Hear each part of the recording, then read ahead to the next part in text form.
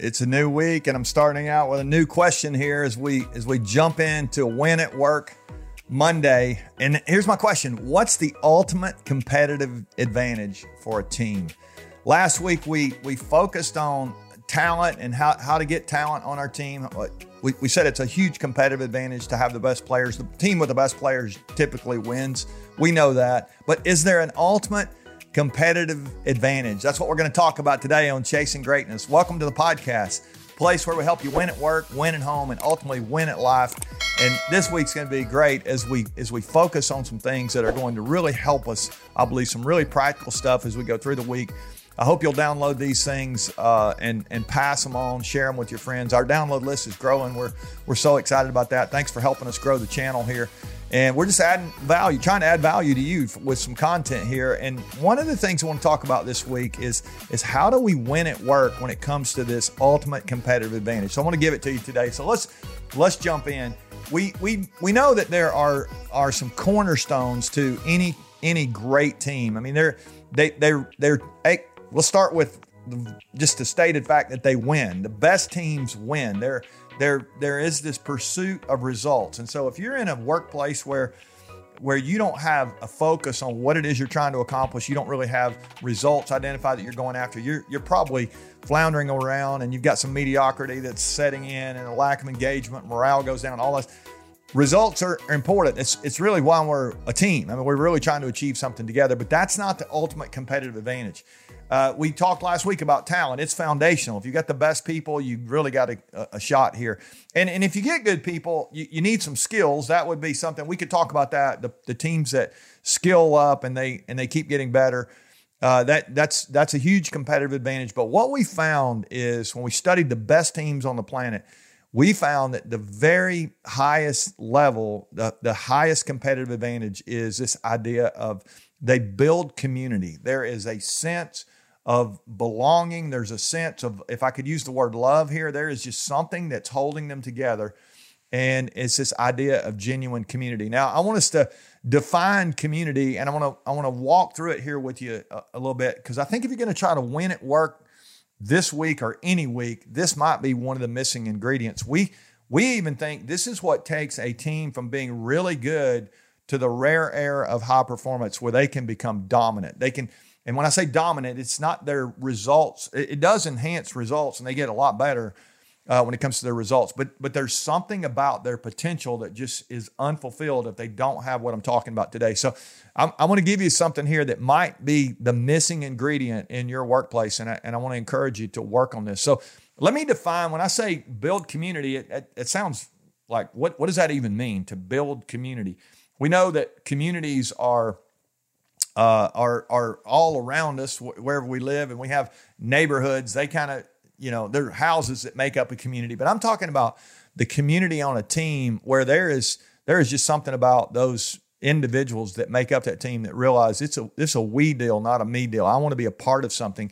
And if you've ever been a part of a high performance team, a team that experiences the kind of community that I'm going to describe here today, you never want to be in another work environment where you're not a part of that. I mean, why would you? I have people ask me before, is it okay to work with your friends? And I would ask this question back. In fact, I've asked this question: why would you not want to work with your friends? Why would you not want to work with people that you care about and who care about you? And so I want to give you this definition here today and walk you through it. I think it'll put some clarity to what we're talking about. So when we say build community, it is a place where at least four things happen, probably a lot more than this, but let me give you four things that happen in a high performance community. The first one is it's a place where people know each other deeply. They know their teammates and they are known by their teammates. And so I just would pause here for a second and ask you, how well do you know the people that you work with? If you really don't know them outside of work, you are leaving so much great joy and camaraderie, engagement, all kind of great stuff can happen.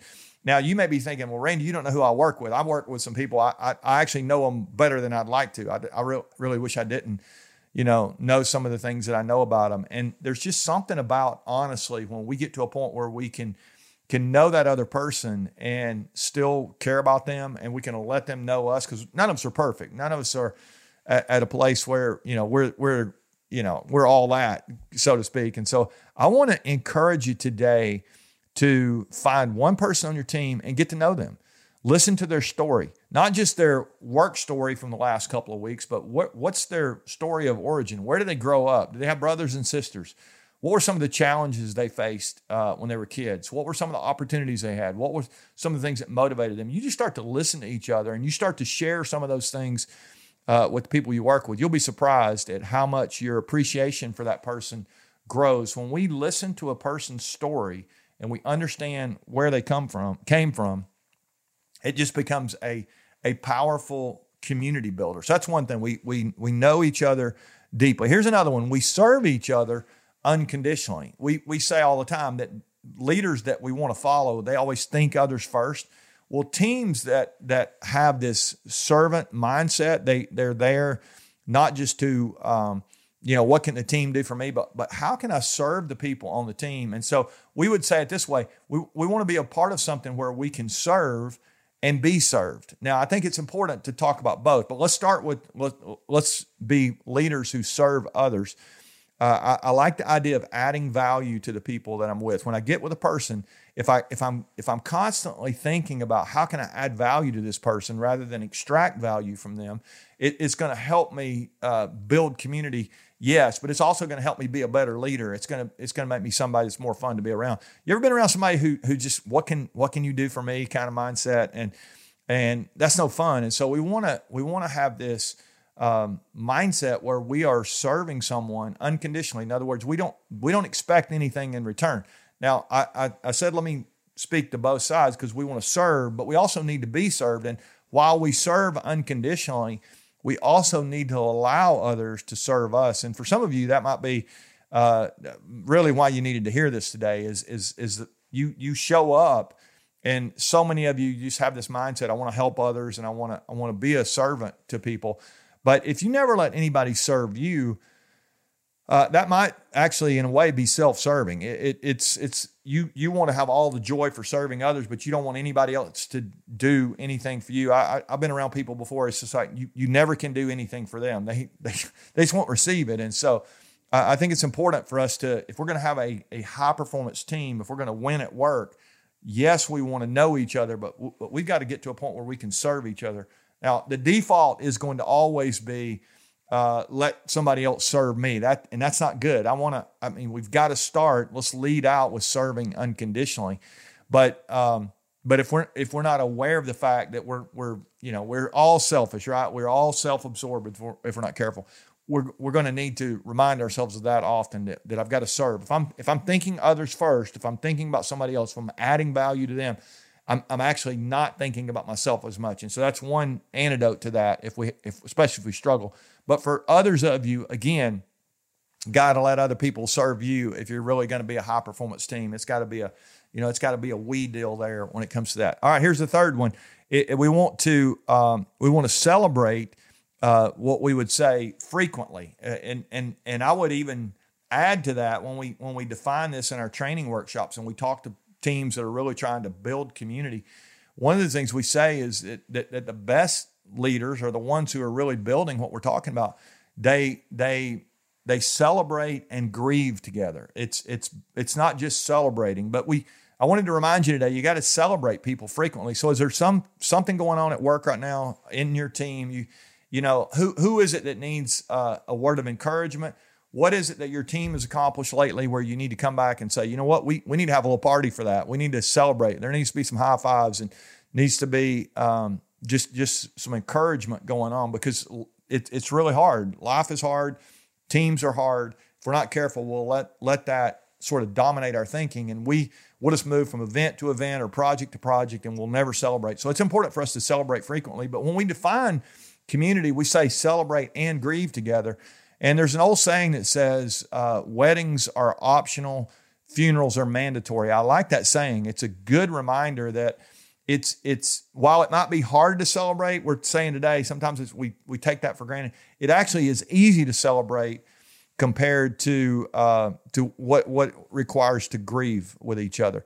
And I guess that old saying, weddings are optional. Anybody can be there when times are good, but who's there for you when times are not so good? If you really want to have a high performance team, if you want to win at work, I would encourage you to be there for each other when times are not so good. So who is it right now on your team that they're really struggling? Maybe outside of work, they've got a challenging situation, a relationship that's not going well. They've got a health challenge. They've got a challenge with an elderly parent. I don't know what it is, but you know somebody right now who's struggling. And can you be there for them and not just be there, but really grieve with them, really feel what they're feeling, have some empathy, and understand that what's going on with them is probably having an effect on them. And so I want to encourage you to really think about this idea of celebrating and grieving. All right, so we got 3 so far.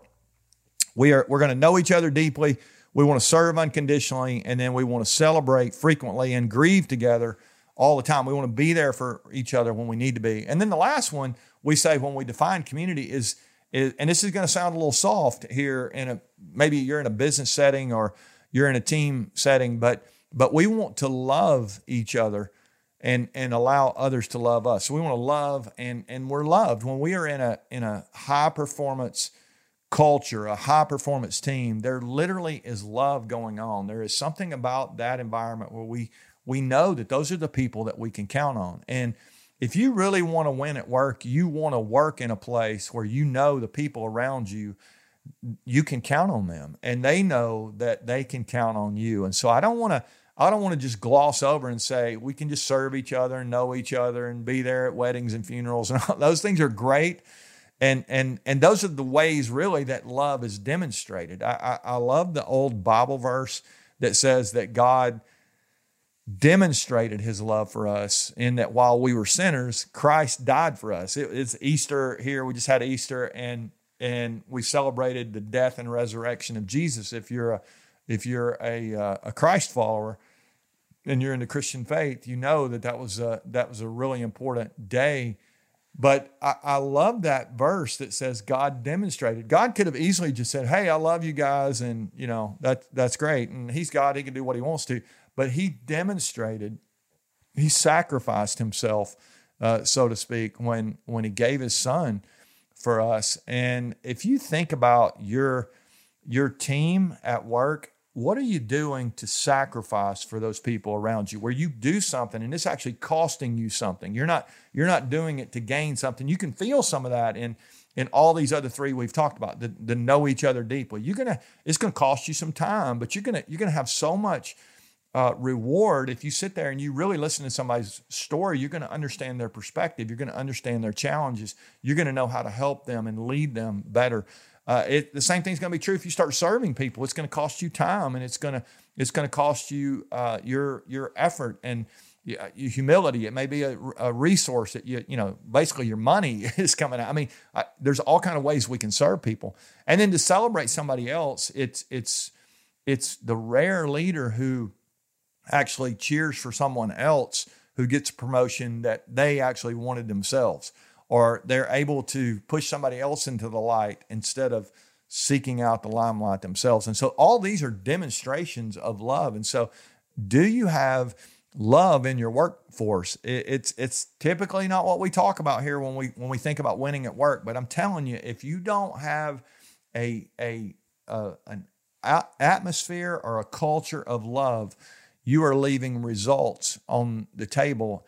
And yet, if you are pursuing love, it really is not even about results. It's not. In fact, I would even say if it's all about the results, that steps on love. And so, love really creates a wonderful environment for results to happen. But you don't do love for. I mean, love you